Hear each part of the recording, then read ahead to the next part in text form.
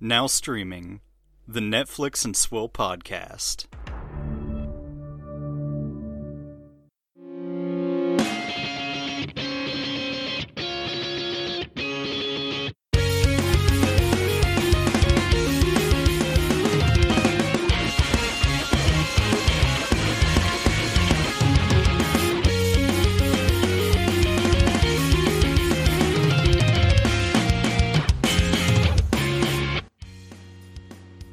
Shalom, you my homies. Welcome to a very special Netflix and Swill podcast where it's myself, Dan, recapping Netflix's Geek Week, which just wrapped up, maybe an hour ago? A little bit over an hour ago, if you consider the post-show an actual part of the thing, which I don't. And I have a very special guest who I'm very excited to have on for the first time of the podcast. Owner, runner, writer, literally does everything for the website. Mr. What's on Netflix himself, Casey Moore. Thank you for joining me. Hey, no problem. Thanks for having me. Of course. Pleasure. I've been trying to get you on for X number of months now, and this seemed like the perfect time because you and I seem to have the same level of snark at the beginning of the week. Let's see if it held up. Yeah. So, first of all, tell everybody about what's on Netflix and what you do on the site, because I find it to be an incredible resource. Yeah, sure. So, I started it at high school. It was a little high school project, really, just on the weekends, just sort of trying to sift through Netflix's catalog, which is very different to how it is now. Mm-hmm. And then it's just sort of slowly evolved over time. And it's, it's now grown to something like 8 million people a month come and check in on us. So it's, it's awesome. Well, damn. Like I said, like if you guys need to know anything, like as the website says, what's on Netflix? It really does show you what's on Netflix. We now have stats, like global stats for like what's in the top 10. It's very useful for me seeing how Ginny and Georgia exploded after Taylor Swift tweeted negatively about it. Yep. That she did the job of promoting that very well. I don't know if she got a payday from Netflix for that one, but she did her job. So, Netflix Geek Week, it's their first kind of like mass marketing thing of this kind of scale, where they spent 5 days, about 2 hours each day, pimping out their own stuff, hosted by Rahul Kohli and Mari Takanawa. I believe that's her name. Not super familiar with her, very familiar with Rahul Kohli. So I'll start with you. Initial thoughts after, like I said, we just finished the whole thing. What did you think of Geek Week overall? I enjoyed it generally. I was a bit snarky towards the beginning. I didn't like the format. I still think the format could be tweaked, but I think the last 2, maybe even 3 days, I think they've really brought the heat and delivered exactly what I want, at least in the first hour. Lots of announcements, loads of new cool stuff, plenty of first looks, and keeping me very, very busy. Very, very busy. So as for me, boy, that first day was rough. I was like, what the fuck are we in for watching this? Because like it's June, I'm a gamer, and I follow the E3 conferences that a lot of the video game companies do. So I'm expecting something like that. Instead, the way it was presented, it felt more like when you're walking into GameStop and they had the TVs on and they're like, hey, check out this new cool game that's coming out soon. Yeah, and of course, and E3 itself has changed dramatically over the last few years, where it is now sort of a more sort of pre-programmed event where they just slap you with loads of content one after the other instead of sort of with a host, which leads to cringe problems. I think, especially when it's live. I mean, it's just you can't get around it. Yeah, I mean, unfortunately, you get like the you're breathtaking kind of stuff. So I am glad they didn't do this in front of a live audience. COVID probably helped with that situation, but man, if they ever do this in front of a live audience, I couldn't even imagine. I mean, the format's going to change, and I'm glad they are doing stuff like this. I've sort of advocated it for a long time to have sort of like an event where you can premiere this stuff. Why it's not available through Netflix.com itself, or through the app makes no sense. And having and building that, doing it all on Twitch. I kind of get it. They've kind of moved it into sort of like the gaming sector. But yeah, realistically, they could have just made this a Netflix week event because they were making announcements alongside all of these ones on the live stream too. So we got a ton of dates for like Outer Banks, for example, which kind of just got drowned. Well, a lot of stuff I think is going to get drowned this week, frankly. Right. But yeah, Well, but yeah, oh, on the whole, I think it was a good experiment, and I think there's room for improvement now to move forward.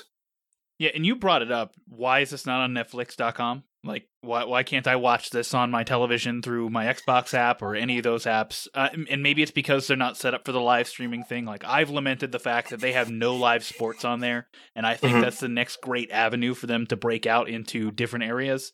I think it's something to do with a lack of infrastructure. So they're just using YouTube, Twitch, Twitter in order to reach that bigger audience that isn't only on their platform.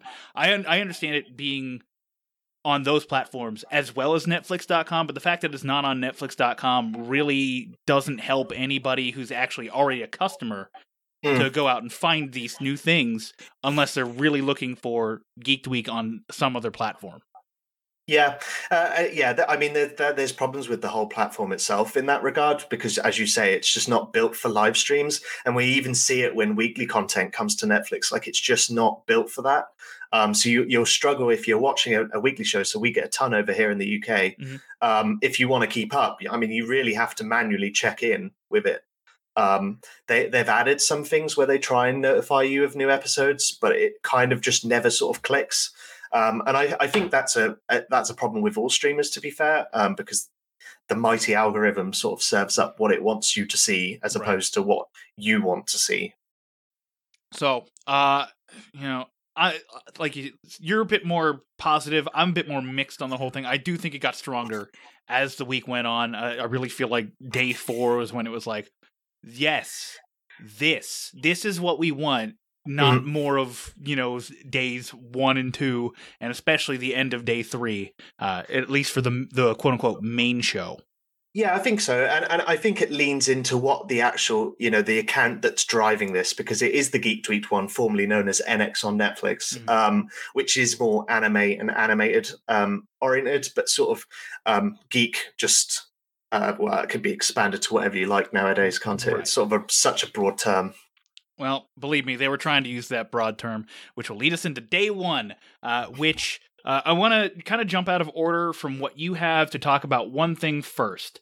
On day 1, we started the whole shebang with the announcement that Shadow and Bone had been renewed for Season 2. Now, you said this back in, I believe it was March on your site, or maybe even April in your site, that it had already been renewed for a second season. This was just kind of that confirmation. Also, on your personal Twitter, you mentioned the fact that on day 3, there was Shadow and Bone artwork in the announcement, like the announcement artwork, and also in the background. So I have a theory as to why it got potentially moved from Wednesday to Monday, but talk more about that if you want. Yeah, I mean, someone made a blunder, frankly. So on Sunday night, someone put the renewal video out, complete with all the sort of embargo messages. Right.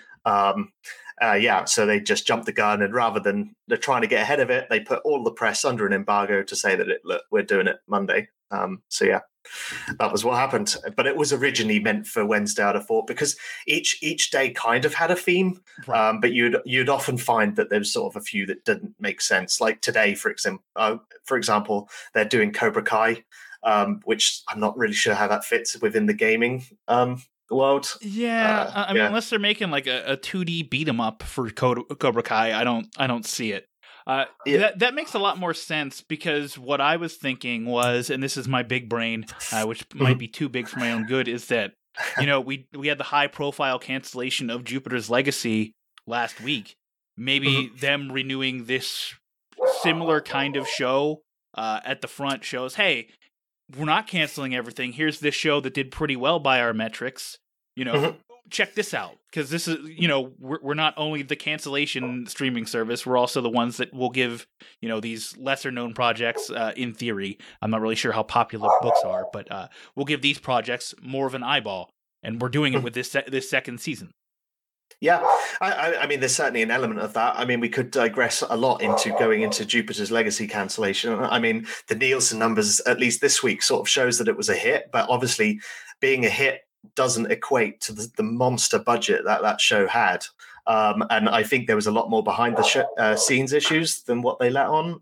We know that the showrunner changed. I think there was probably a little bit more spats with that because it was such a mixed product that came out. So yeah, I think there's probably an element of that, but I really just think that they just jumped the gun, and rather than letting it leak all over the place, they just wanted to keep everyone locked down, which is why I couldn't talk about it. So yeah.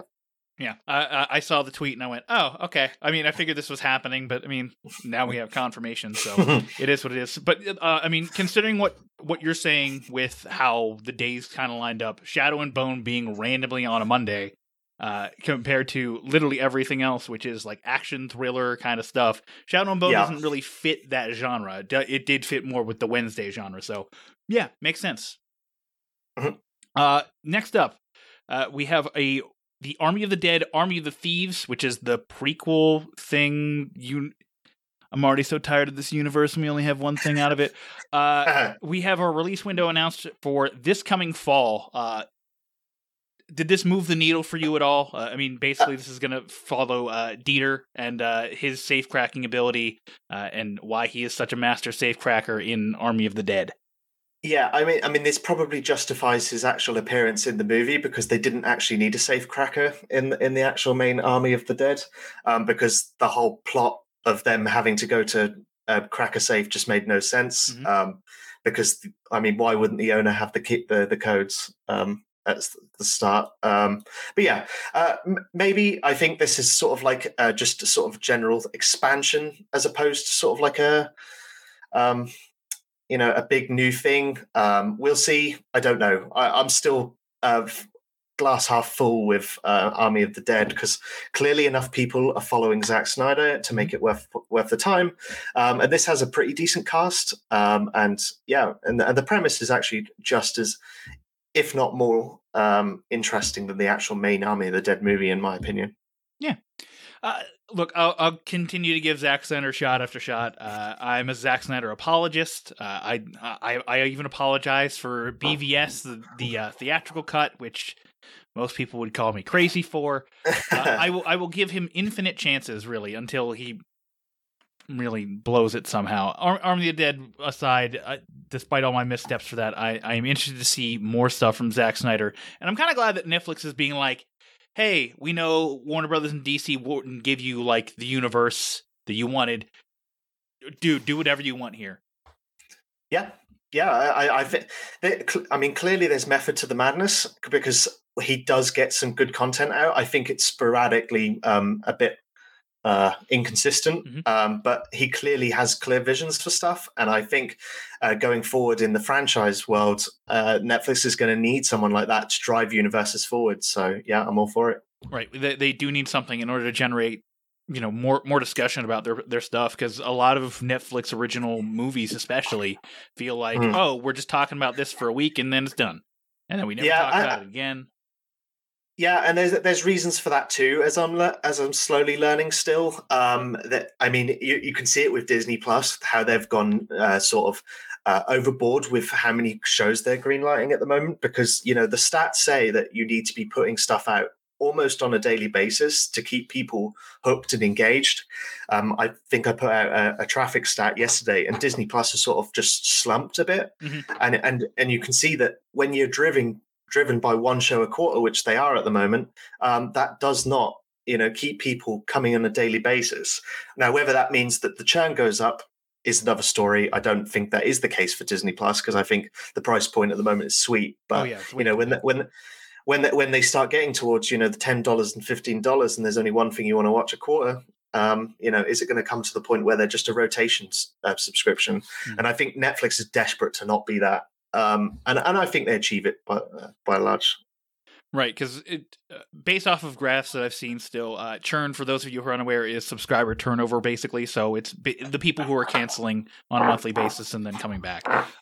Netflix is still the lowest among the industry. I mean, industry average is, I think, 5-6% low, and Netflix is at 3%. So Yeah, it's very low, but yeah, but exactly that. I mean, you're gonna when you pump out enough. I mean, the old saying is, if you throw enough shit at the wall, some of it's gonna stick.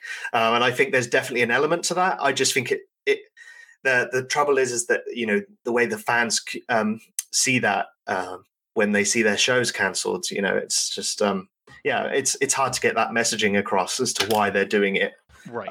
Without sounding, overly business and corporate. So, all right, that'll move us over to Jean-Claude Van Damme and our first look at his movie, The Last Mercenary. As you say, a mysterious secret agent who has been denounced by his government returned to France when his son becomes framed by international terrorist organization. Is JCVD in an action movie? I mean, that kind of sells itself to the people who want to see it. Is this a needle mover for anybody? No, it's what what it says on the tin, basically, isn't it? It's a movie that's primarily built around Jean-Claude Van Damme. And that's really it. I mean, you're getting if you've watched any of his movies before, you're getting exactly the same. And this comes into a theory I have where they're just sort of filling in gaps in the Netflix library. So clearly, if someone comes along and search Jean-Claude Van Damme movies, and most of them are licensed away, at least there's something there. Mm-hmm. But you could argue he's past his heyday, and I think that argument's well made. Well made argument. Speaking of men well past their heyday, we have an extended preview for The Ice Road, starring Liam Neeson and Morpheus. Is this the most expensive B movie of all time? Yeah, it's not far away. I mean, it sounded like they had a real hard job selling this. Up until a few weeks back, you could actually watch the entire movie in its sort of rough cut on Vimeo. Oh, wow. And just no one just noticed. So that was interesting. But again, it fills a hole. I think if someone's looking for a Liam Neeson movie, they're probably looking for where he's playing sort of a grustly person with a gun making cliche statements, and I think this fits all those boxes. So, yep. I can't wait to watch it and be like, this is the stupidest thing I've ever watched. It is going to be utter crap, but I think it's going to be enjoyable. Yeah. And I mean, that's all we really need at this point is, utter crap that is enjoyable. Popcorn stuff, at home helps. Yeah. And the trouble is this one's been in the bag for quite some time. So it's just, struggled to justify coming out into the cinemas. And that's why you naturally get to this point where it found a streamer. I think this is just in the US. It's worth noting too. Oh, okay. I think I would have to pay for this to go into a cinema to watch it. No, I think I'll give it a pass. There was also another. I think it's on day 2 where we have something a similar situation with Gunpowder Milkshake, which is also U.S. only, which admittedly looks much better. Yes, that does. Yeah, agreed. Yeah, 100%. Then we got a Lupin extended preview. This is already out as you're listening to this, so just go watch part 2. If you need sold on part 2, go watch part 1. Mm-hmm. And renewed for part 3, of course. Renewed for part 3. So, if you're worried about things getting canceled very early, this one is definitely not going to be one, because I think it was 72 million, somewhere around there for its first part. Usually I'm pretty good at guessing when shows are going to blow up, but I just didn't see the. I knew that the heist sort of genre clearly works well because Money Heist is such a hit. Mm-hmm. But Lupin, I thought it dropped fairly quietly, but it's one of those shows that can just sort of generate buzz out of nowhere seemingly and sort of build over time. So I'm guessing if you looked at graphs for the popularity of that show, it would actually have been building up, as opposed to most Netflix shows where they sort of get the first weekend big jump and then slowly sort of dissipate over time. Yeah, and I mean, it being such an outlier like that, I mean, if you're Netflix, you're really looking for that kind of stuff that does build up, and it has to build up over that first 28 days, because as we've seen, if you're not operating in that first 28 days, you're done. You're never coming back.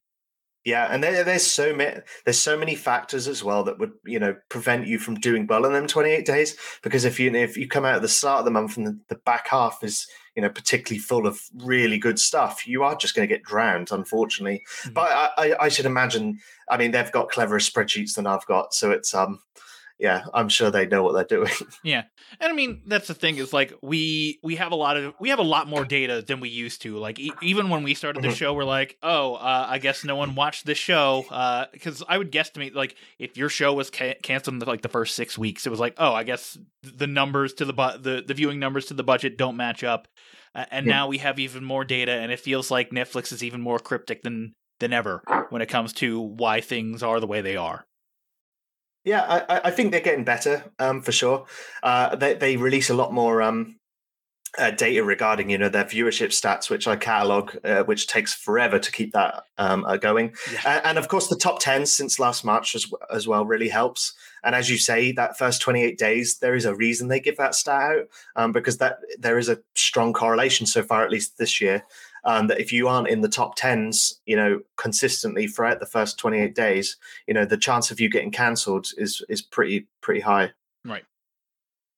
But yeah, but Lupin's a superb show. It's got excellent pace. Yeah, superb. Yeah. That show is fantastic. I was very down on the trailer, the first trailer, because it was all English language, which the trailer for this is all English language too. And no one sounds very enthused to be there when they're dubbing it. And then I watched the show, and there's just so much life and charisma to it that I just went, man, how do you promote the show like that? And it gets this kind of response to it. Yeah, and it's got the release pattern as well, which is going for it, because I think a lot of the times when you get like a sort of 10 episode order, which is fairly standard, things don't really start going until a bit later on. But when it was only 5 episodes that came out, I think it was 5. You have to correct me if I'm wrong. I believe it's 5. Yeah. It was like a bullet out of a gun. It just started so fast and it never slowed down. And I think that's what we like. Or at least I personally like that sort of release strategy of having a show that just sort of hits the ground running. I think there's still places for the 10 episode one, but for me personally, because I have to watch enough Netflix anyway, right. The prospect of having to sit down for yet another 10-hour show, which if it's another young adult thriller, it just sounds like everything else. Yeah, and it's just a slog, right. So I like changing it up. I like different formats. This was awesome. Yeah. Next up, we have Sweet Girl, which is an upcoming thriller starring Isabella Merced, who played Dora the Explorer in the Dora movie, which the one critic said that she wasn't sexy enough, and everyone just went, "What the fuck are you talking about?" And Jason Momoa. Yeah, I think this one's been known about quite some time. Mm-hmm. We've had pictures for it for ages. I actually didn't think there was too much new here, other than just sort of like just talking about it and hyping it up. But I think this is going to be sort of like the same as The Ice Road, where it's sort of like a film primarily built around Jason Momoa, and everything else comes second. So yeah, I think it will be sort of middle of the road. Yeah, for sure. It's also Jason Momoa, like I don't say like the height of his career, but like this is definitely maybe about as good as he gets anymore. I'm excited for it because I do like him in a lot of stuff, and I mean, at least this isn't surrounded by the fact that it's going to be an Ice Road Trucker movie. Yes, this is at least a sort of believable premise. That we've seen it a million times, but I mean, there is a comfort in seeing it a million times more. Yep, agreed. This one's going to be, as I say, middle of the road for me. I am quite looking forward to it, but it's not high up on my priority list. Right. All right, next up came Vikings Valhalla, which is the spinoff to the hit Vikings show that is on History. Netflix gets a spinoff to it. This is basically just a behind-the-scenes look at how they filmed the show, which was actually fairly interesting for me. Yeah, really cool. I've been long anticipated this one, particularly as sort of like it seems to be taking the place of The Last Kingdom, which is coming to a close. But yeah, they've commissioned a lot of episodes of this up front. I think the first half is done. They're not really clear on the release schedule as of yet.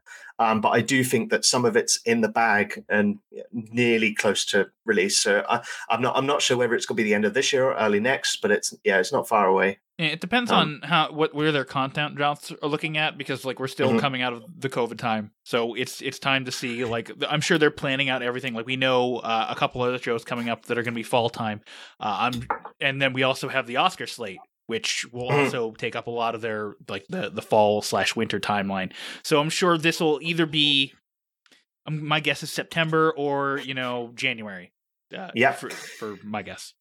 Yeah, and of course this is an MGM series as well, so it's kind of strange that Netflix is still keeping this, given that Amazon's going to be, from what I've read, going all in on Vikings. So this is sort of like a bit of an outlier for Netflix, this one. So I wonder if this is going to fall into a similar category as the Marvel Netflix shows did, like the Daredevils, the Jessica Jones, where it's like we know that these are going to come to a close at some point because we don't want to keep promoting our competitor. I wonder, because you said a lot of episodes have been released, called for up front, so probably about 2 seasons. I wonder if that would be the end after those 2 seasons ish. Yeah, I think it's been a renewed up to sort of a 2 season. I think it depends how they release it. They could do it in really small batches, but yeah. So yeah, there is an element of that, and Amazon could pull the rug. It's not like they need the money, so.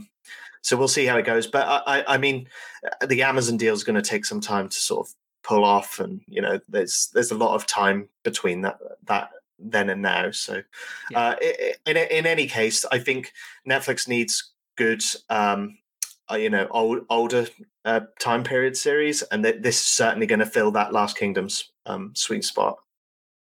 I guess I just want to mention so this was all like main show stuff. Post show stuff, there was a lot of the cringy stuff. Like whenever they said we're going to have a Milo the Goat AMA and Jesper is going to be the dating profile, I just went, okay, I guess I'll shut this off now.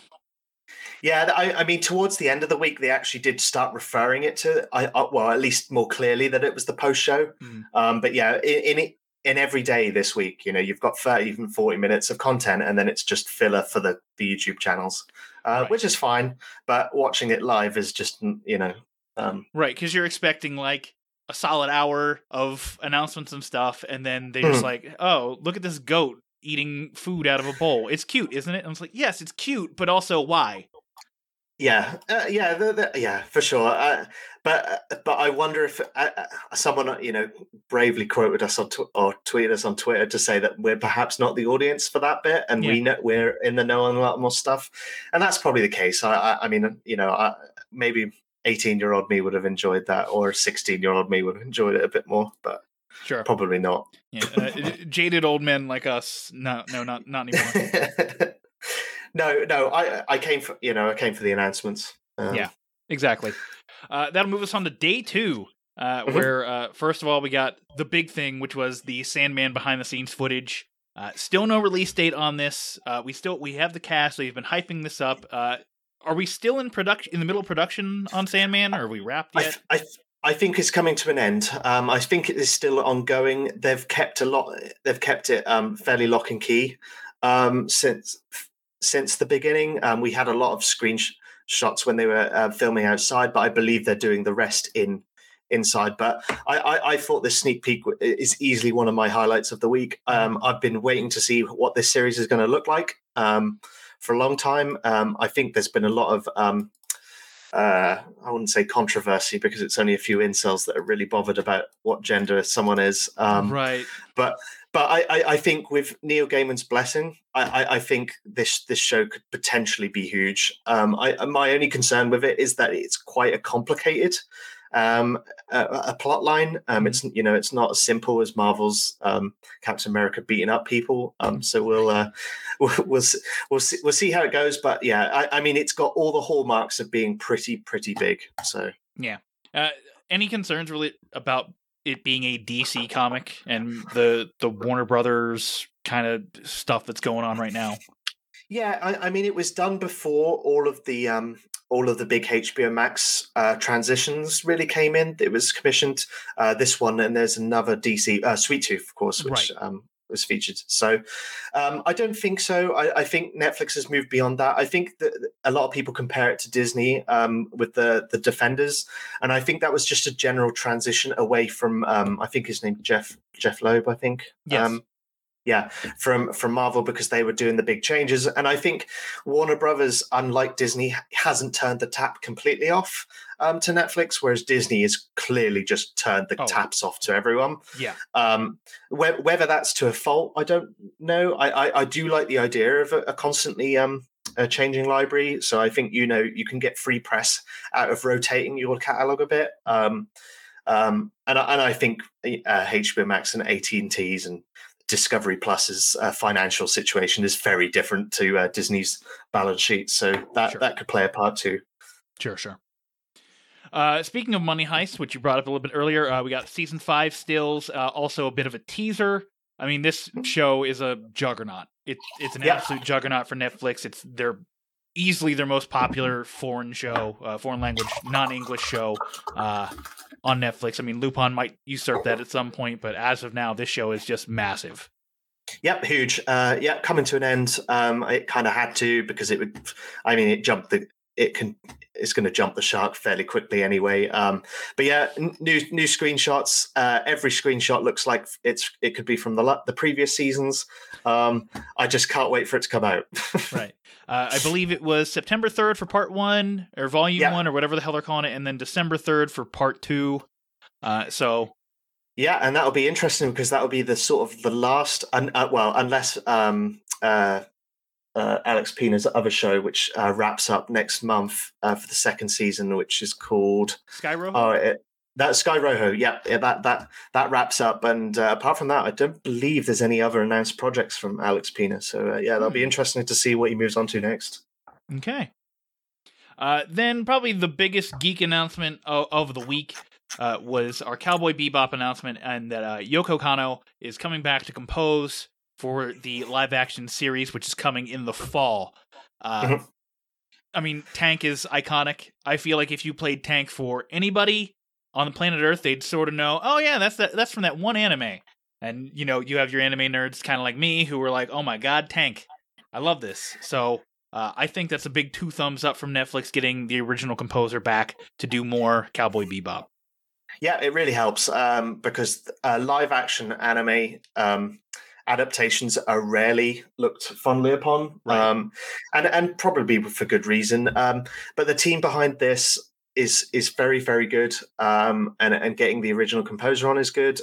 Where it pulls off, I think the trouble with anime is that it's quite surreal and not really grounded in the real world. Mm-hmm. This one is a little bit more, I suppose. But yeah, fingers crossed, but reluctant. Right. On this one, but yeah, it's good because we've seen it before where original people that are involved in the original projects, where they sort of distance themselves because they've obviously got an insight. I think Avatar: The Last Airbender is going to be a good example of that. There's a reason why they're distancing themselves. So it's really good news when OG creators come in and say, "Yep, this is good." But again, hesitant because of just not only Netflix's track record, but just generally. Yeah, the general track record. Like, everyone complains about Netflix anime adaptations, but it's like, show me a good live-action anime adaptation that everyone goes, yes, this is the one. Yeah, I think it's hard too, because as you say, anime is not grounded in reality. Rarely, Ghost in the Machine was a good example. I thought if that was a standalone film and the anime came after, I think that would be an okay film. But I think because the comparisons are there, I think it's it really hurts a chance of the live action even doing well. But yeah, but again, I'm not a huge anime fan, so I kind of go in everything cold. But yeah, we'll see. Right, and I think along the lines of having Yoko Kanno come in is that they're trying to endear themselves to that anime base and maybe have them like open up a little bit and be like, hey, maybe this isn't exactly what you want, but this is a pretty good approximation of a more grounded version of what you do like. Yep. Yeah, and between this and One Piece, I actually think there's good teams between both. I think they share some stuff between the two of them. But One Piece is obviously filming right now in South Africa, so I'm hyped for that one. Yeah. Our next piece is that we get. Everyone was clamoring for Umbrella Academy Season 3 stuff. All we got were episode titles. This does nothing for me. I already don't like the show as it is, but I mean, episode titles does exactly zero things for me regarding any show. I can't imagine anybody who was hyped to see maybe a first look at Umbrella Academy Season 3 is very happy about this. No, I'm in the same boat. It's better than nothing. It would have been better alongside something, and that's kind of what I've advocated for. You know, the biggest shows that they've had this week. You know, the ones with wide appeal, which Umbrella Academy, I certainly think falls under that category. Yes. Having to see something, even if it's in a rough cut, because I've been to a few Comic Cons, and you get to see really rough cuts of stuff, even with its no CG, and I think fans really appreciate that. And I think with a fan event, you know, something like that would have been cool. You could have tried to keep it locked down afterwards. I realize it's the internet, and once something's out, it's really hard to. But yeah, I think the trouble is a lot of people misinterpreted what people were going to see, because most press just said Umbrella Academy Season 3, and I think your mind can wander. Yeah. But at least Stranger Things got something other than episode titles, because that was what I feared after this. Right. And we will talk about Stranger Things and my enragement over everything. Then we got the Lock and Key release date and some new production stills. Still no in-motion stuff, but October of 2021 is when to expect more Lock and Key Season 2. I'm ambivalent to the whole thing. I was a big fan of the comic book, and then they turned it into a family drama, and I didn't need a family drama out of it. You know, I feel like Netflix has a million of those. I just wanted, my comic book. Yeah, I suppose. I found it a guilty pleasure. I mean, I binged it. Usually I can tell whether I like something, and I'd finished it within an evening. But clearly they've got a lot of hope in this one, because it's renewed for Season 3 as well. I've even heard that they're actively developing a fourth Season 2. So clearly there's room here, and obviously with the comic books, there's a crossover with Sandman. I'd love to see more of a crossover between Sandman and this in some form. I don't know how that would look. I think it would look fairly weird, and there would be a lot of people to grease their palms to make it happen. But I hope it does. Yeah, it'd be interesting. I mean, believe me, I'm in the minority on a lot of stuff that is talked about today. That's why I'm not super jazzed about this, like, day 2 overall, but like, I can at least respect like what they're doing with on day 2. Except for the fact that, they're releasing episode titles for a show that people wanted to see, behind the scenes footage of, possibly. Yeah, I think day 1 and 2, and perhaps even a little bit of 3, was a bit of housekeeping on projects that we've known for some time, and just needed a little bit of an update. Doing it in a live format would have been better if they had a lot more stuff. I think it's a bit strange when you've just got 2 hosts sort of commentating what a picture is. But I think they could have delved into deeper. And again, Lock and Key Season 2 has been wrapped for a long time. There was no reason for at least a short teaser of some sort. But yeah, I do like Lock and Key. I found it a guilty pleasure. But I do generally tend to agree with you that the young adult stuff tends to be a bit much. And a lot of shows fall into that category when they probably shouldn't, but there's a reason for that too. Oh, and, they're immensely popular, and I'll never argue against a company trying to make as much money as they want to, unless it's exploiting their workers, which I don't feel like Netflix does. But that's a whole different discussion. As for me, as somebody who's a fan of the product, I just wanted it to be not what it wound up being, and that's fair. That's a whole different can of worms I don't really feel like getting into. Okay. The next thing we got is Another Life. We got a trailer, a quick clip of like 2 minutes of the show, and then a Season 2 release window.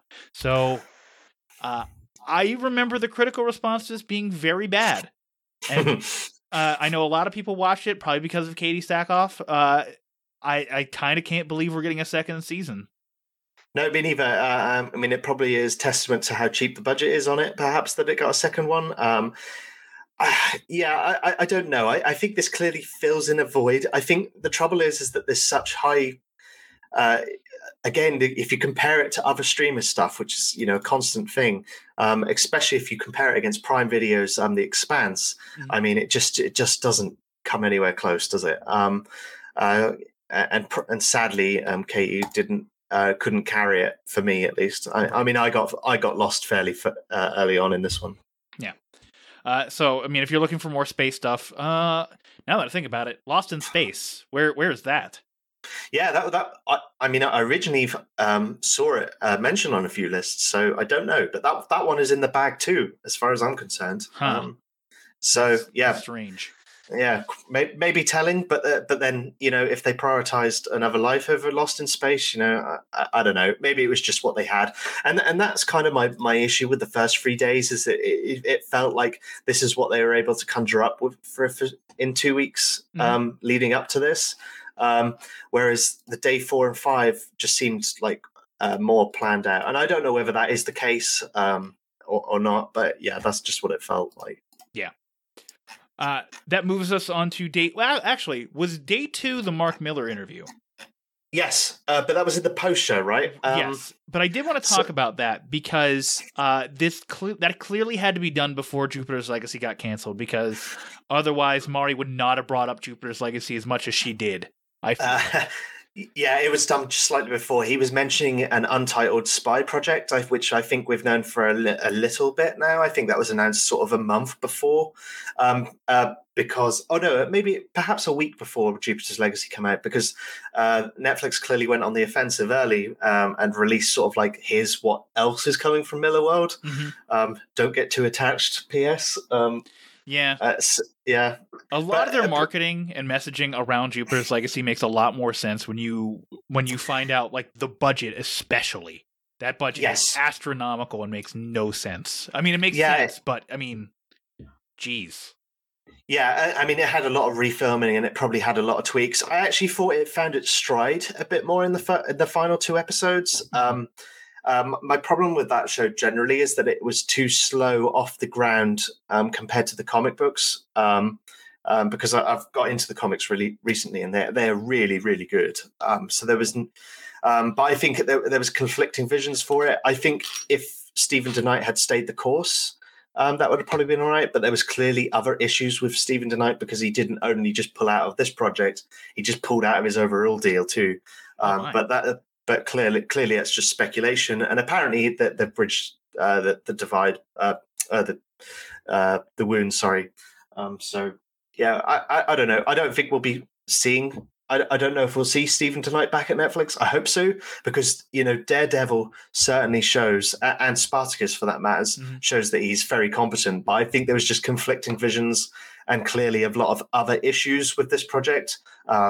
And that's what led to its demise, sadly. But for the rest of Millarworld, I'm fairly excited for a lot of them. I think the comic books are generally very, very good that he produces. But the problem is that he's his own best fan, and it tends to get away from him. Yeah. That's the trouble. Yeah, the interview was fine. Like, it had nothing new in there. It was a fluff piece, but I mean, it just stuck out that Jupiter's Legacy was mentioned as much as it was, knowing what we know now. Yeah, and perhaps that was why they announced it last week too. Right. Yeah, as you said right at the beginning of this. Yeah. So Stranger Things, day 3. Stranger Things was the highlight, the big point. We got cast announcements. Amy Beth McNulty, who was on Anne of Green Gables, Anne with an E, as everyone would know from Netflix. Her co-production with, I think it was the CBC. I can't remember exactly. I never really watched that show. Yeah, I've seen Canada. Yeah. Yeah. She is announced as a cast member for season 4. She's like the biggest one. Everybody else is just kind of like, it seems like there'll be a side character, but like they spent a significant amount of time building her up and talking about her. Also, we got the Robin book that we need for some reason, which will give us her backstory. We're also getting a podcast. We're also getting Eleven and Hopper in Smite. We're also getting a Magic the Gathering Secret Lair. I mean, what if you could imagine anything Stranger Things diving into? This was literally everything they could think of.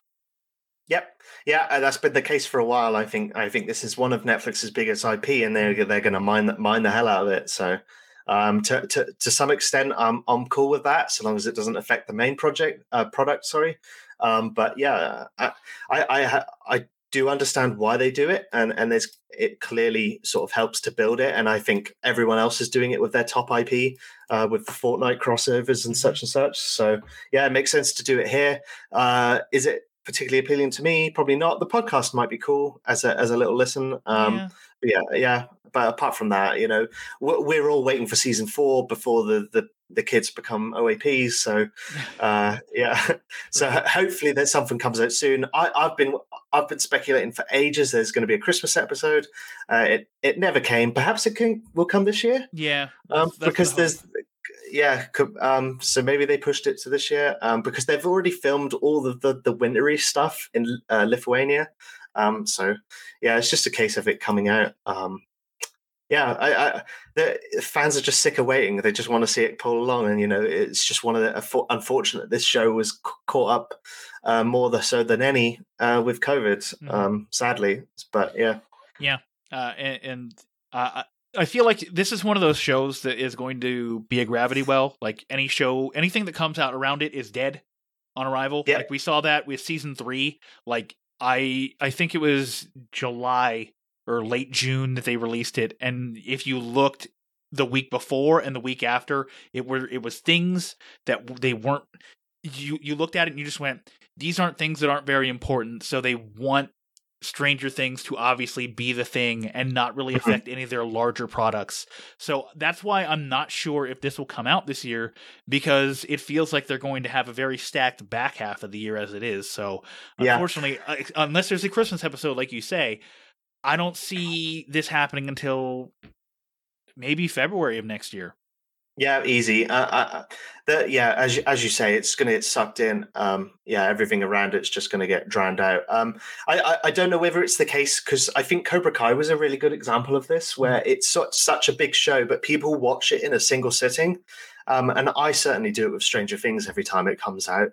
So I do wonder whether that it will sort of, because we didn't get the top 10 date of last season, right? So whether we'll see that same sort of phenomenon with this one, I don't know. But yeah, either way, I'm super hyped for it. I still think Stranger Things has got a lot of gas in the tank. Yep. I think the Duffer Brothers are awesome. I think Sean Levy, who's just renewed his output deal with Netflix, clearly knows how to produce great content one way or another. Yeah. I'm still not okay with the fact that they cancelled it. I'm not okay with this, but I think that was a COVID casualty. That one, unfortunately. I was kind of like, oh, this show is definitely intriguing. I'm definitely intrigued by the end of the show, especially at the very end of the first season. But yes, I do understand, because like it seemed like a cult show that, it also seemed really cheap. It was one of those ones that's like, I don't understand why they canceled it, but then COVID happens and it's like, okay, like you can spin it that way. I'm sure we'll never really find out the true details, but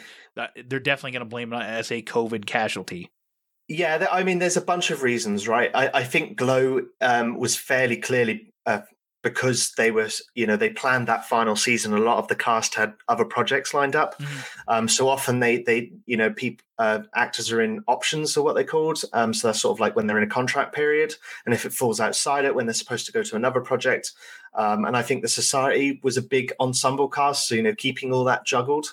And then because that one was filmed in Boston, I believe, the Society, where COVID was sort of like an unknown, just keeping everyone on the books as such, and keeping all this, everyone else going throughout all that, it becomes very expensive, and eventually you hit the point where it doesn't make the financial return that they wanted. So yeah, it's sad. A lot of the shows that were cancelled were. I think it could have been a lot more than what it has been.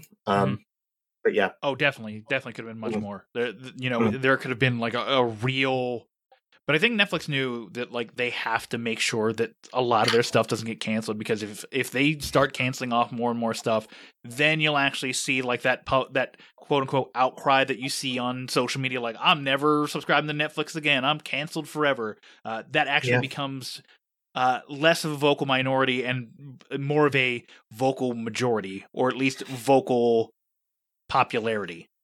Yeah, I mean, we see it all the time, comments where it just goes, why do I even invest my time in the show when too many get cancelled? And there is an element of that, but I think the hit rate of shows being cancelled is the same as sort of like networks.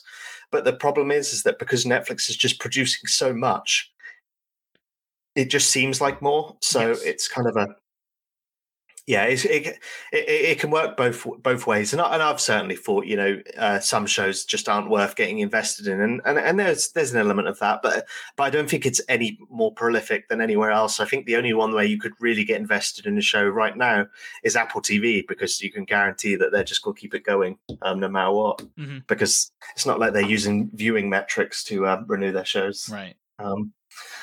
That's just a bit of a mic drop slam dunk, but yeah. Oh man, it's very true. Next up, we had a new clip and new trailer for actually I don't know if it's a new trailer, I think it's the same old trailer. A new clip for Black Summer season 2. This was one of those shows that came out back in let me see here. It doesn't, unfortunately your article doesn't say it, Casey. I think it was like back in 2019, summer of 2019, and then it got renewed, it was, and then they were getting ready to film, and then COVID. So this was another one of those COVID delayed shows that kind of got had to just sit on the bench for a little bit. Now we're getting it. People seem to like it. It's fine. It's a fine show. I don't really have much more to say on it myself. No, a bit like what we spoke about earlier. It does what it says on the tin. I didn't think much of it, but I know plenty of zombie fans that just would binge up anything, and especially if you're a Z Nation fan, I think there's a good connection there. But I think it's a solid show. To be fair, it's I don't have too much. It's just not my kind of show. No, for sure, and I fit in that boat. I just think it it fills a gap and it does it well. It knows what it is, doesn't take itself too seriously, and expands on Z Nation, which from what I hear is a very good show. So. Next up, we got the Fear Street trailer. We got the teaser, I think, last week. This is more explaining what the movie is. You see Sadie Sink from Stranger Things in here. I also saw Gillian Jacobs. It's just R.L. Stine stuff, kind of horror stuff in July of all weird things. And the fact that we have 3 movies coming out back to back in July and knowing about it ahead of time makes it, as a podcast creator, very easy to schedule, because I know what we're doing each of those 3 weeks. What did you think about this? Yeah, I think it's really good. I'm surprised that Disney let this one go. But I think it was sold to Netflix just before their grand plan came out. But this would have been a great one. I know Disney Plus is sort of changing their sort of general content, I think, over time. I don't know whether we'll see Hulu sort of merged into it, but definitely in the UK and stuff with the Star, this would have been a perfect fit for that and a good exclusive. But yeah, I'm glad it's coming to Netflix. R.L. Stine is, he's clearly a very good writer, and his stuff usually does well. I think Goosebumps is a constant. People love that, so I'm excited for this. It's a strange release schedule. It's pretty rare to see a trilogy released in that short period, but given how connected they are, I think it's going to make for 3 weeks of compelling watches, I think. Yeah, and like you said, it's strange, but I think it's also interesting. Like we're gonna actually try something new here, really. Yeah. And ultimately, they're gonna be 3 different movies. It's not like this is Conjurings 1, 2, and 3, which are all like relatively the same aesthetic. Like no, we got 90s, we got 70s, and then we have a very period horror show. Yeah, and they do cross over somewhat. Right. So it's got so it's going to be interesting to see how it comes out. I don't know whether it's going to be top tier, but I think it's definitely going to be watchable, for sure. And then we got Lucifer Season 5. I know a lot of Lucifer fans were probably a bit upset that we didn't get Season 6 stuff. I don't know how you expect to get Season 6 stuff when Season 5 literally just posted. That's just not feasible. It's not realistic. No, but they have filmed it all, and it just got a rating today from the Dutch ratings board. So I don't think it's as far away as some people think it is. But yeah, a lot of people said it was going to be a season 6 teaser. I was fairly adamant that we weren't going to get anything because they had already promised 2 things, which, compared to some of the announcements was more than, most of them. So, Lucifer is a very, very popular show. It is a needle mover. I'm somewhat sad to see it end because it's a massive traffic driver for us. Right. I think the blooper reel was nice. The table read was an hour long, I think, in the end. I think any fans got what they came for with that one. So at least they didn't go away empty-handed. Yeah, they still got something. I'm happy for them, I guess. I've never really seen the show. You brought up the fact that it's a needle mover for your site, and you showed a very interesting graph comparison on Twitter where it shows like Netflix's traffic is like basically identical to your traffic. Like if Netflix is doing well, your site seems to be doing well.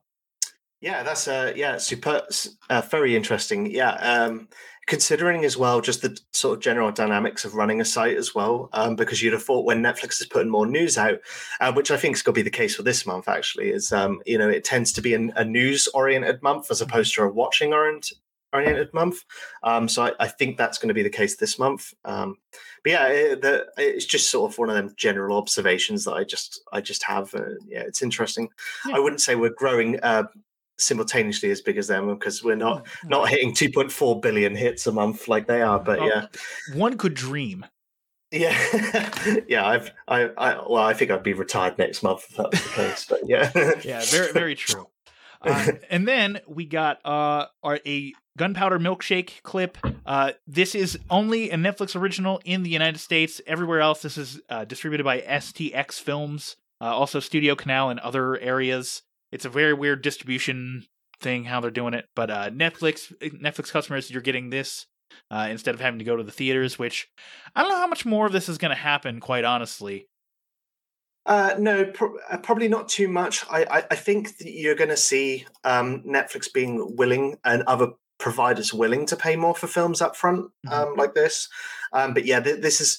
I understand why it's gone because I think this one would have been hard to market. I think you're going to see big blockbusters drive people into the cinemas for the first weekend, and then it drops off quite substantially thereafter. But yeah, this looks pretty solid to be fair. And STX did the other film for Netflix this year, I Care a Lot. That one, yeah. Yeah, so that did really well. So with any luck, they become a good, consistent provider of films for Netflix because they clearly know what they're doing. So it's I mean, if you're Netflix, I bet you're hoping though to instead of getting like certain distribution rights, that you're starting to get full distribution rights for STX. But I mean, good for STX negotiating for probably more money from 3 different companies than or 2 different companies, I should say, than just Netflix themselves. Yeah, absolutely. Yeah, and as you say, it's still a lot of unknowns out there at the moment with the box office. I think it's all over the place, and anyone trying to predict it is it's a fool's game at the moment. So we'll see. Exactly. I feel like there's going to be one big one, which is going to be Fast 9 or whatever the hell they're calling it. I know I'll be there, but between that and Black Widow, I think is the big one. But as well. Yeah. All right, that'll move us on to day 4, which the big thing, obviously, was the Masters of the Universe teaser trailer that we got. We also got a voice cast announcement. Skeletor is being voiced by Mark Hamill. This got an actual reaction from our host, Rahul Kohli, who was just so amped up to see this. And I feel like that helped a lot of other people feel the same kind of excitement about a new He-Man show. Yeah, I'm hyped for this one, and as I say, today's one is probably not aimed at me because there's a lot of anime here, and I'm sort of lukewarm mostly on anime. Except Eden, I loved that recently; that was awesome. But yeah, Master of the Universe, it looks absolutely gorgeous, and it looks pretty. How to best describe it? It sticks to the original format quite well and doesn't try to change too much, while also giving it an update that everyone is going to hopefully enjoy. Yeah. Animation done by Powerhouse Animations, who have done Castlevania, Sais Manos. I can't remember the third one right now. Blood of Zeus. Those are their big three on Netflix. This is their next one. I mean, this is an animation studio that Netflix trusts quite a lot, and I would expect to see a lot more of them in the coming years. Yeah, and clearly Kevin Smith's involvement has done it wonders as well. So yeah, I'm excited for this one. It looks like they're doing a sort of strange release schedule because they're only releasing a handful of episodes in July. Yeah, so well, it's been split up, so it's there's more on the way, but I'm happy with that. Hopefully, it becomes. Yeah, and She-Ra was good too. In the same universe. Right. Obviously, that was done from DreamWorks, and it's aimed at a different audience. I think this is going to do well for OG fans of the show, just as much as newcomers. Right. Then we got the Loud House movie teaser and release date. Basically, it was just a clip of the movie. I know nothing about Loud House, so I really have no opinion one way or the other. No, it's Nickelodeon. There's two movies we're waiting from Nickelodeon to come to Netflix. This and Teenage Mutant Ninja Turtles, sort of based on the main shows. I'm quite excited for this one. I think the animation style looks really cool. But yeah, the Nickelodeon stuff always does well on Netflix. I think they clearly know how to market their stuff, and hopefully we see more from Nickelodeon further down the line. But since their announcement of the output deal, we've seen next to nothing. So yeah, I'm happy we're getting this eventually. I think we've known about this one for 2 years now. So yeah, a few people in my DMs will be very happy about this, and I'll be very happy to not hear from them again. Okay. Well, I mean, I'm happy for them, and I'm happy for you to never have to hear from them again. Next up, we have Twilight of the Gods cast reveal. That is Zack Snyder's Norse mythology animation project. Basically, all of day 4 was animation, which is typically my wheelhouse. We got the cast announcement, so we got people like John Noble as Odin, which that's perfect casting. Rahul Kohli himself is also cast. I mean, it's a Zack Snyder animated project. He did talk about how. And this stuck out to me. He was saying how animation lets you do whatever you want, and I'm just like, well, Zach, why don't you just do animated stuff then? Yeah, and by all accounts, there's a solid cast. I think it's too early to tell whether it's going to be good or not, but right. But yeah, not too much to say on this one. I think bated breath as we move into it. But yeah, really cool. Yeah, well, I mean, at least Twilight of the Gods is more, easier to say than untitled Zack Snyder animation project. Yep, exactly. It's kind of hard to say on this one. It's sort of way too early to tell how good it is. I mean, we didn't even get like a screenshot. We don't have like an art style. We have nothing. So no, even the way out. Yeah, even some scribbles from his notebook would have been better than nothing. But yeah. At least we got something, and the voice cast alone. But that tends to be the case with voice casts, is very strong. So yeah, bated breath, and we'll see what happens. Yep, we'll see. Next up, we have a new Mobile Suit Gundam movie. I believe it's a movie coming out called Mobile Suit Gundam Hathaway. It's been a long time since I've seen the Mobile Suit Gundam movie, which this is apparently a spin-off of. It's coming out July 23rd. I'm sorry, not July 23rd. I'm reading the wrong date. July 1st. So not too far away now for a new Mobile Suit Gundam movie. Yeah. And I'm going to have to defer to your knowledge on this one because I have absolutely no idea what Mobile Suit Gundam is about. I tried to educate myself as best I could because Netflix is picking up a bunch of the older movies from the 80s on June 18th, but I was still none the wiser. I spent as long as I could. This looks like one for hardcore fans. Hopefully it does enough to entice new people in. But yeah, I generally don't understand what this is about. So and that's happy to defer. That's for everybody. It's just giant robots fighting each other, and also there's political aspects to it. So I'm interested. I am glad that Netflix did pick up the movies, because that is something I call for a lot of the time, is that Netflix needs to pick up the streaming rights, or at least the licensing rights for some of these movies that they're making sequels to, and they're actually doing it with this. So if you want to catch up on the universe of Mobile Suit Gundam, you will have the chance to in a week? Yeah, next week. I think it's next Thursday. No, Friday, sorry. Okay. Friday. I think most regions are getting that. You'd probably have to check within your Netflix app, though. Or, check on what's on Netflix. They're pretty good about it. Yeah, it's just that we don't have time to go through every single region. So all of the English regions are getting it, for sure. Okay. Next up, we have a new Shaman King anime. Now, for those of you saying, wait, a new Shaman King anime, don't worry, I was also confused, because back in the day, during my childhood, which was 100 years ago, there used to be a Shaman King anime on Saturday morning cartoons. This is a reboot. They're like the creator wants to do a reboot of Shaman King, and that reboot is coming to Netflix on the 9th. You're not an anime guy. All I know is that Shaman King was fun stuff to watch on a Saturday morning in your Jambos. I really don't remember anything else about it. Yeah, we didn't really have. We had Saturday morning cartoons, but not to that extent. It was. If you ever want to Google what we had to watch on British TV in the morning, just search Dick and Dom in the Bungalow, which is basically two prats in a bungalow with people just throwing cream pies at each other and stuff. So it's that sounds entertaining. Yeah, so we that was maybe on cable they had that, but I wasn't afforded that luxury. So right. On free TV we had the cheap crap that the BBC thrown at us, which was Dick and Dom in the Bungalow. Yeah. But it's always good to see more anime, because we know it does well. It's I think Netflix has.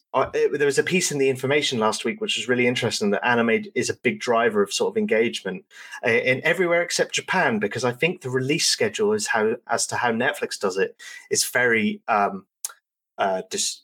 very different from what it is in Japan, where people do tend to actually tune in to live TV to watch their anime.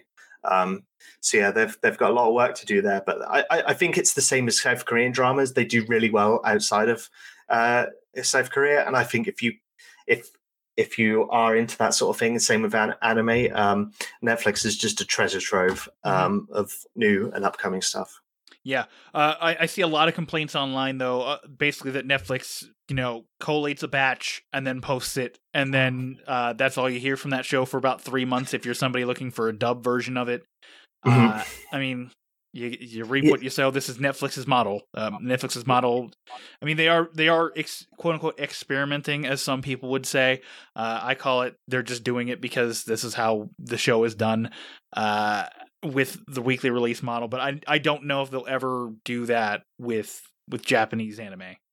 I don't think so. No, they are doing it with Korean dramas, but I think they're prepped well in advance to do that, and I think it probably depends a lot on the as to when they get it. I may be talking out my arse here, but I think anime is a lot. The turnover time for that is a lot shorter than K dramas. So and obviously you've got a fairly extensive dubbing effort to be done on Netflix's part. So, yeah, I may be talking it out of line there, but I understand why people do want the weekly episodes, and they will search out for other methods of watching it. But I think for more casual fans and sort of a way to go back and watch these shows, Netflix is still a great option. Yeah. More anime. We have the Eden Zero trailer. I've literally never heard of this, so... Nope, same. Yeah. It is what it is. It exists. So Eden Zero is there for you if you want it. Then we got Transformers: War for Cybertron Trilogy Kingdom. Good God. It's more Transformers stuff. If you like the current stuff on Netflix regarding Transformers, this is the finale part of it. So that's what you're there for. Yeah, I always find it amazing that this doesn't move the needle as much as I thought it would do. But I mean, I barely see any people talk about this one. But this one's quite cool because there's dinosaurs, and I think people like dinosaurs because the DreamWorks series for the Jurassic World, I think, is easily their biggest title that Netflix ever had from the DreamWorks TV studios. So this one could do well, but yeah, I Transformers just doesn't move the needle like it used to when I was a kid. So Yeah. it's Well, I will say it's not because of Jurassic World. There is actually a prehistoric Transformers series called Beast Wars, which this seems to be hinting at quite a bit. Is that we're getting a crossover with Beast Wars? Okay. So yeah. I don't want to get too deep into the nerdiness, but that is what they're going for here. Is they're trying to grab in that old school Beast Wars audience, which I am one of them, and I still won't be checking this out. Oh, okay, fair enough. Yeah, as you say, it seems to be sort of like going back towards the Master of the Universe, where it's sort of trying to engage people that were fans of these shows back when they were kids, back into them. But well, how big that audience is, I don't know. Mm-hmm. I'm sure they're dedicated, but how big it is, I don't know. Right. Then we have a first look image of a new series called Exception. It's just a horrifying creature with a red background. There's literally nothing else to talk about with this. Yeah, but the hosts, bless them, did try to talk about it for more than 20 seconds. But it's it could be anything at this point. I've read that that it comes from esteemed creators. So I guess we'll just have to wait and see. I mean, if you're hyped for it, good for you. But like, I need more than one image that looks very stock photo before I'm willing to make an observation on it. Next up, we have a Make My Day teaser. It's a new anime film. The general premise is that on a cold planet of ice and snow, mysterious creatures suddenly have appeared from a dark underground and have begun attacking the inhabitants. It looks like a survival anime in kind of the same vein as like, I want to say The Thing because Caleb's going to get mad at me if I invoke The Thing. It's terrible. So we'll just leave it there. I mean, it looks like an image again. That's all this. But basically, everything else now is going to be images. So, how much do you want to talk about this image? I don't have anything to add. Yeah. This next image though, actually does have something interesting. Yes. This is our first look at Bright Samurai Soul. Now, if you're wondering, wait, what Bright? Wasn't that movie with Will Smith? Yes, it was. We're finally getting something else in that universe. Yeah, I keep hearing that they're trying to plan when they're going to film the second one. I wonder if Will Smith has forgotten he even did the first one. I certainly sometimes get to that point where I forgot it came out. This probably has a bit more potential than that. But we'll see. But yeah, again, it just comes into that. They're trying to build out franchises wherever they can. Brighten it, man. Yep. And that's all I got to say. I mean, if the art style looks anything like, if the actual art style of the anime looks anything like the image, I am all there for it because I love that style that they've chosen. Yeah, it does look neat, and the orc at least is highly recognizable from the movie. Hopefully it's got some writers on it. Let's hope. Let's really hope. Then we had a Godzilla Singular Point clip. This movie comes out June 24th. Good God, very soon. So we got a very quick clip of that. Apparently it was Rodan. It looked nothing like Rodan. It looked like a regular old pterodactyl. So I don't know what they're doing there. So hopefully it's better than the original Godzilla trilogy that was on Netflix. But we'll see.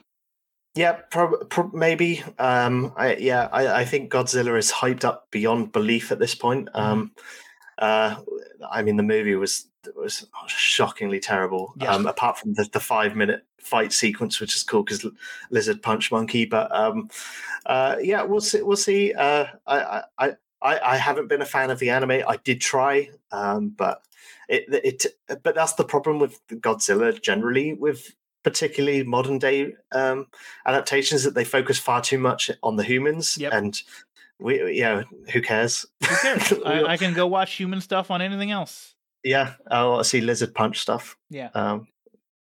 That moves us over. One thing I should mention before we come to the end of that is that there was a 15-minute opening for Resident Evil, the anime that's coming out next month. Okay. Infinite Darkness, I believe it's called. Yes. So that looks okay. It looks far better than the live action, which we'll come on to in a second. Mm-hmm. But that one looks at least like it's trying to be somewhat. It tries to connect with the games somewhat, unlike the series. So we'll, but as I say, we'll come. Yeah, we'll talk about that. I mean, Yeah. then we're going to move over into day 5 now. Basically, this is video game day. They brought on Jeff Keighley, who had just done his Summer Games Fest the day before, which as soon as Geek Week was over yesterday, I immediately flipped over to that to watch that because it might have been before. Regardless, I was very excited about one thing and kind of lukewarm until, I actually watched it about the other thing. So we started off with League of Legends Arcane. I am a former League of Legends player. It's interesting to finally see them expand out the world because the game came out over 10 years ago, and now they're finally delving into other IP. I'm just shocked it took them this long to do such a thing. Yeah, but don't underestimate it. I mean, we saw with Dota, it did very, very well. So it's and I love the fact that Netflix is delving into video game IP. I think it's been badly done up until now, but I mean the slate is insane. What they've got coming up, and by all accounts, I mean the animation style on this is very, very cool. I almost felt like I was watching Love, Death and Robots episodes. Yeah, it's a very unique style, and I'm glad to see a show that's going to be like this. I mean, it's only going to be 6 episodes, but I'm very intrigued to see it. One thing I wasn't happy about, though, was the fact that they showed stills, and the stills were from the clip they were about to show. Don't do that. Just show the clip instead. We don't need to see the stills. No, I think they wanted to pad it out. I think because it is such a big deal. Because League of Legends is still huge. They just massive. Yeah. So excited for this one, even as a non-anime fan and not a player of the game either. But hopefully this is good. Yeah, that should be a big needle mover, honestly. Yes, and I think it's going to throw up popularity in regions that sort of often go sort of like underrated, I guess is the best way of saying it. It's clearly going to do well in the US, but I think outside the US is where that game's main population lies. So we'll see how it goes. Okay. Next up, we have the Cuphead show. If you're a fan of hard video games, this is a continuation, I guess, of the show of the game. I have no idea. I've never played Cuphead. The big announcement was that Wayne Brady is going to be playing King Dice. Don't know what that means. No, I think it's just one of the characters that they released the clip for. But I am in love with the animation style, and from what I've watched of the game, because there's no way I'm paying £16 to kill.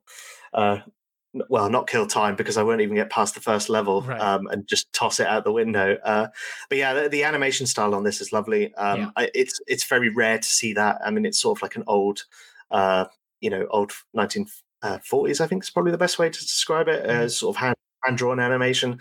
Looks gorgeous. Hopefully they do enough to delve out with the characters. But from what I've heard and everyone that's seen this, they love it. So fingers crossed. Yeah, I'll be definitely interested to check this out. Next up, Castlevania is getting a spin-off sequel, I guess. I mean, we talked about this on the podcast a few months ago. Basically, they're continuing the series because, I mean, the end of Trevor and Sypha's storyline is here, but obviously you want to keep milking the cash cow when you can, so you move on to Richter and his storyline. So, I don't know. I'm excited for more Castlevania stuff. What I've seen has been very good so far. Yeah, and it's a very, very well produced series. To be fair, every season sort of stepped up its game. It didn't overstay its welcome at all.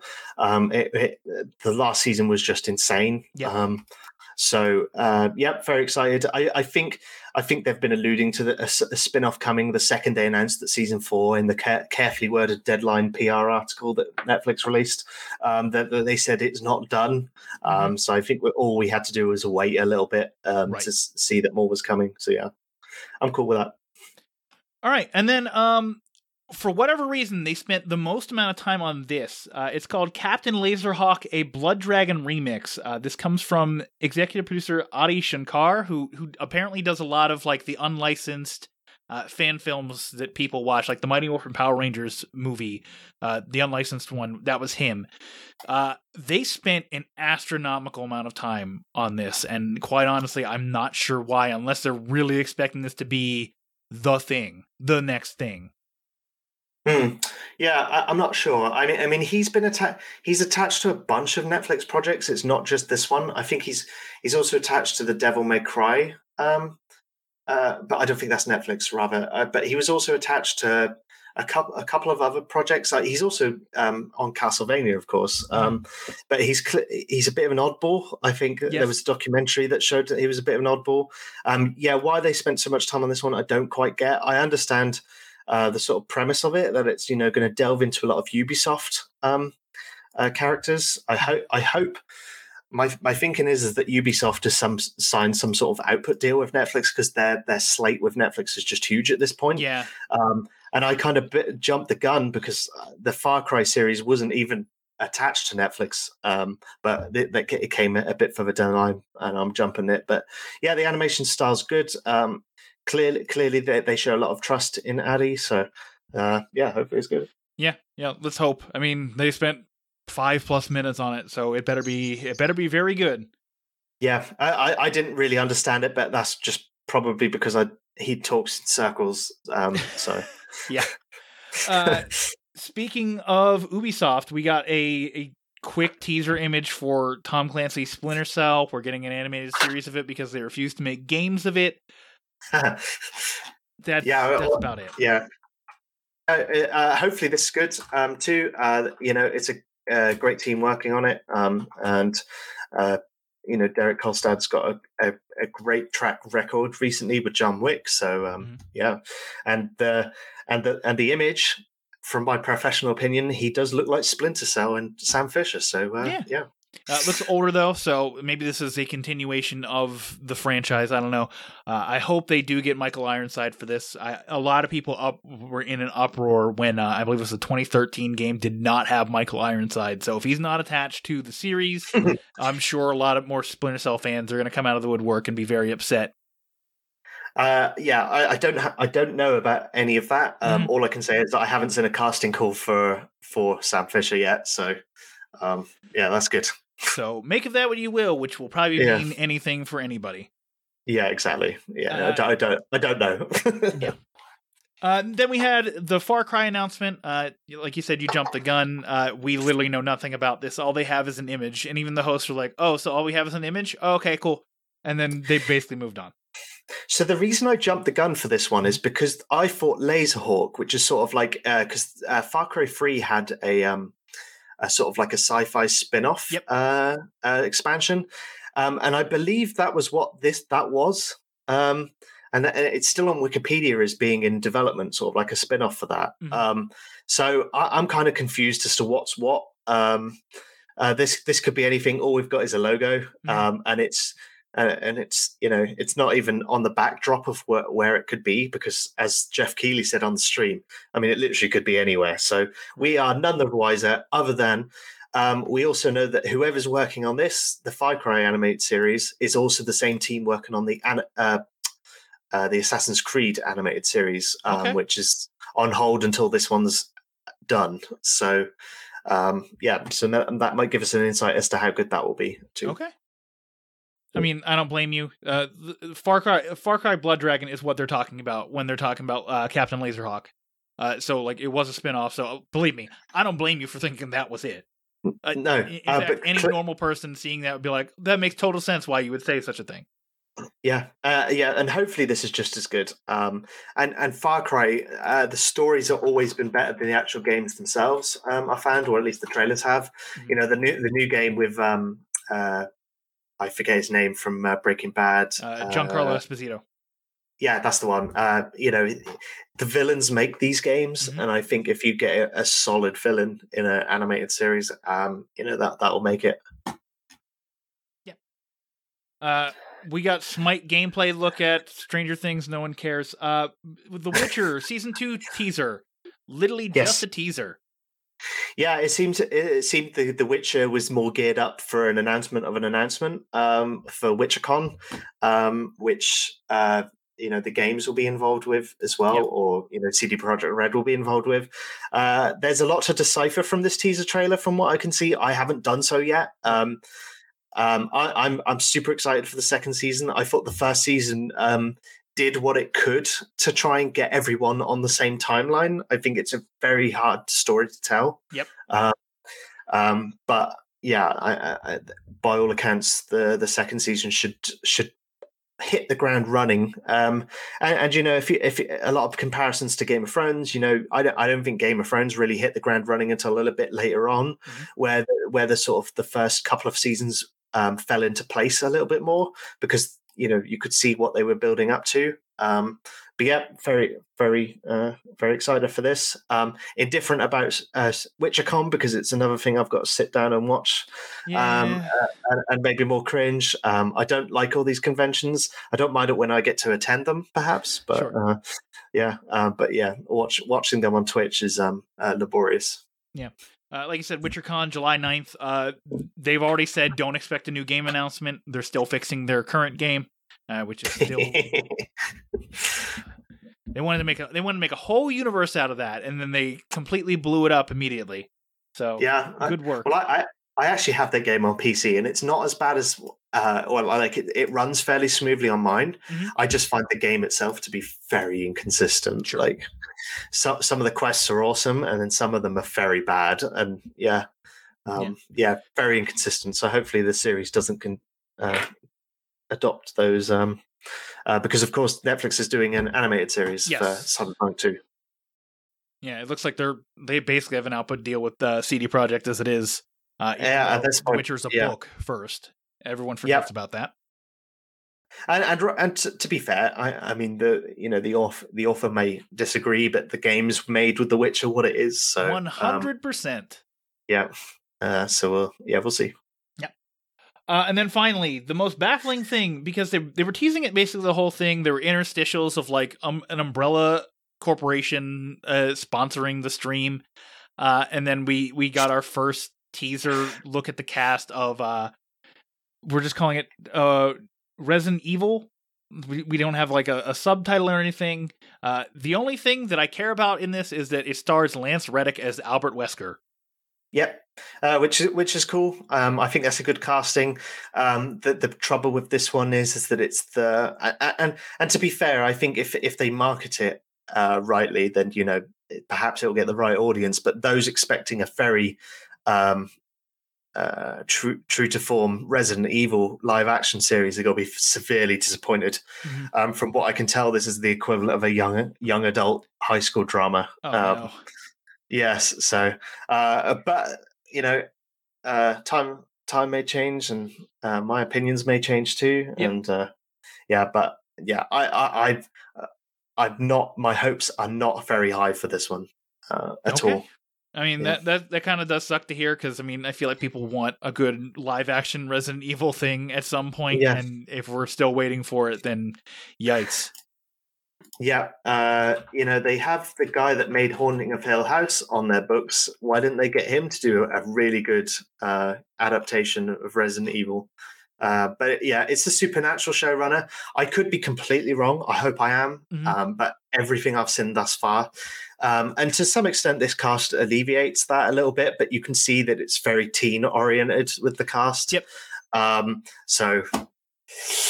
Yeah, I feel like Lance Reddick is going to be the pull, and then they're going to, bait and switch you with the kids. Because, I mean, even the synopsis I read was basically like 2 teen daughters or 2 young adult daughters are like go through New Raccoon City to find their father or something like that. It's something very generic like that. So really, if you're expecting anything more than like teen drama, family drama kind of stuff, this is not going to be the show for you. Yeah, well, I'm an advocate of giving Mike Flanagan all the money in the world, and I wish he was doing this for sure. All right, but that's it. We did it in an hour and a half. So learn something, Netflix. You could have done this all in an hour and a half. I want to thank you, Casey, for coming on and being a good sport about this. You got a lot of news to break, down still from Geek Week and other stuff that's happening. So thank you for taking the time out of your day to be on this silly little podcast. You bet. Yeah, it's a pleasure. And what's on Netflix.com? Is there anywhere else you want to direct people to in order to find your stuff? You can follow my ramblings on Twitter if you like. It's Casey__more. Yeah, that's about it, really. All right. Awesome. Well, thank you guys for listening. If you're listening to this podcast, you know where to find it. But we appreciate you for listening. And until next week, we will see you next Tuesday.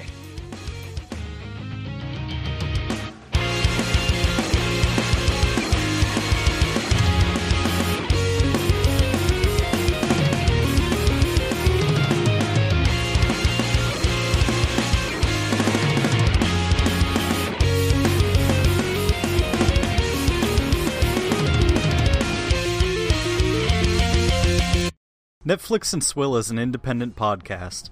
As such, we believe in the scrappy underdogs of the podcast world. If you're an indie podcast and would like us to run your promo on our show, please contact us. The little guys need to stick together. If you enjoy what we're doing, please consider leaving us a review on Apple Podcasts and telling a friend. The more we grow, the better the show will be. Thank you for being part of the Netflix and Swill family.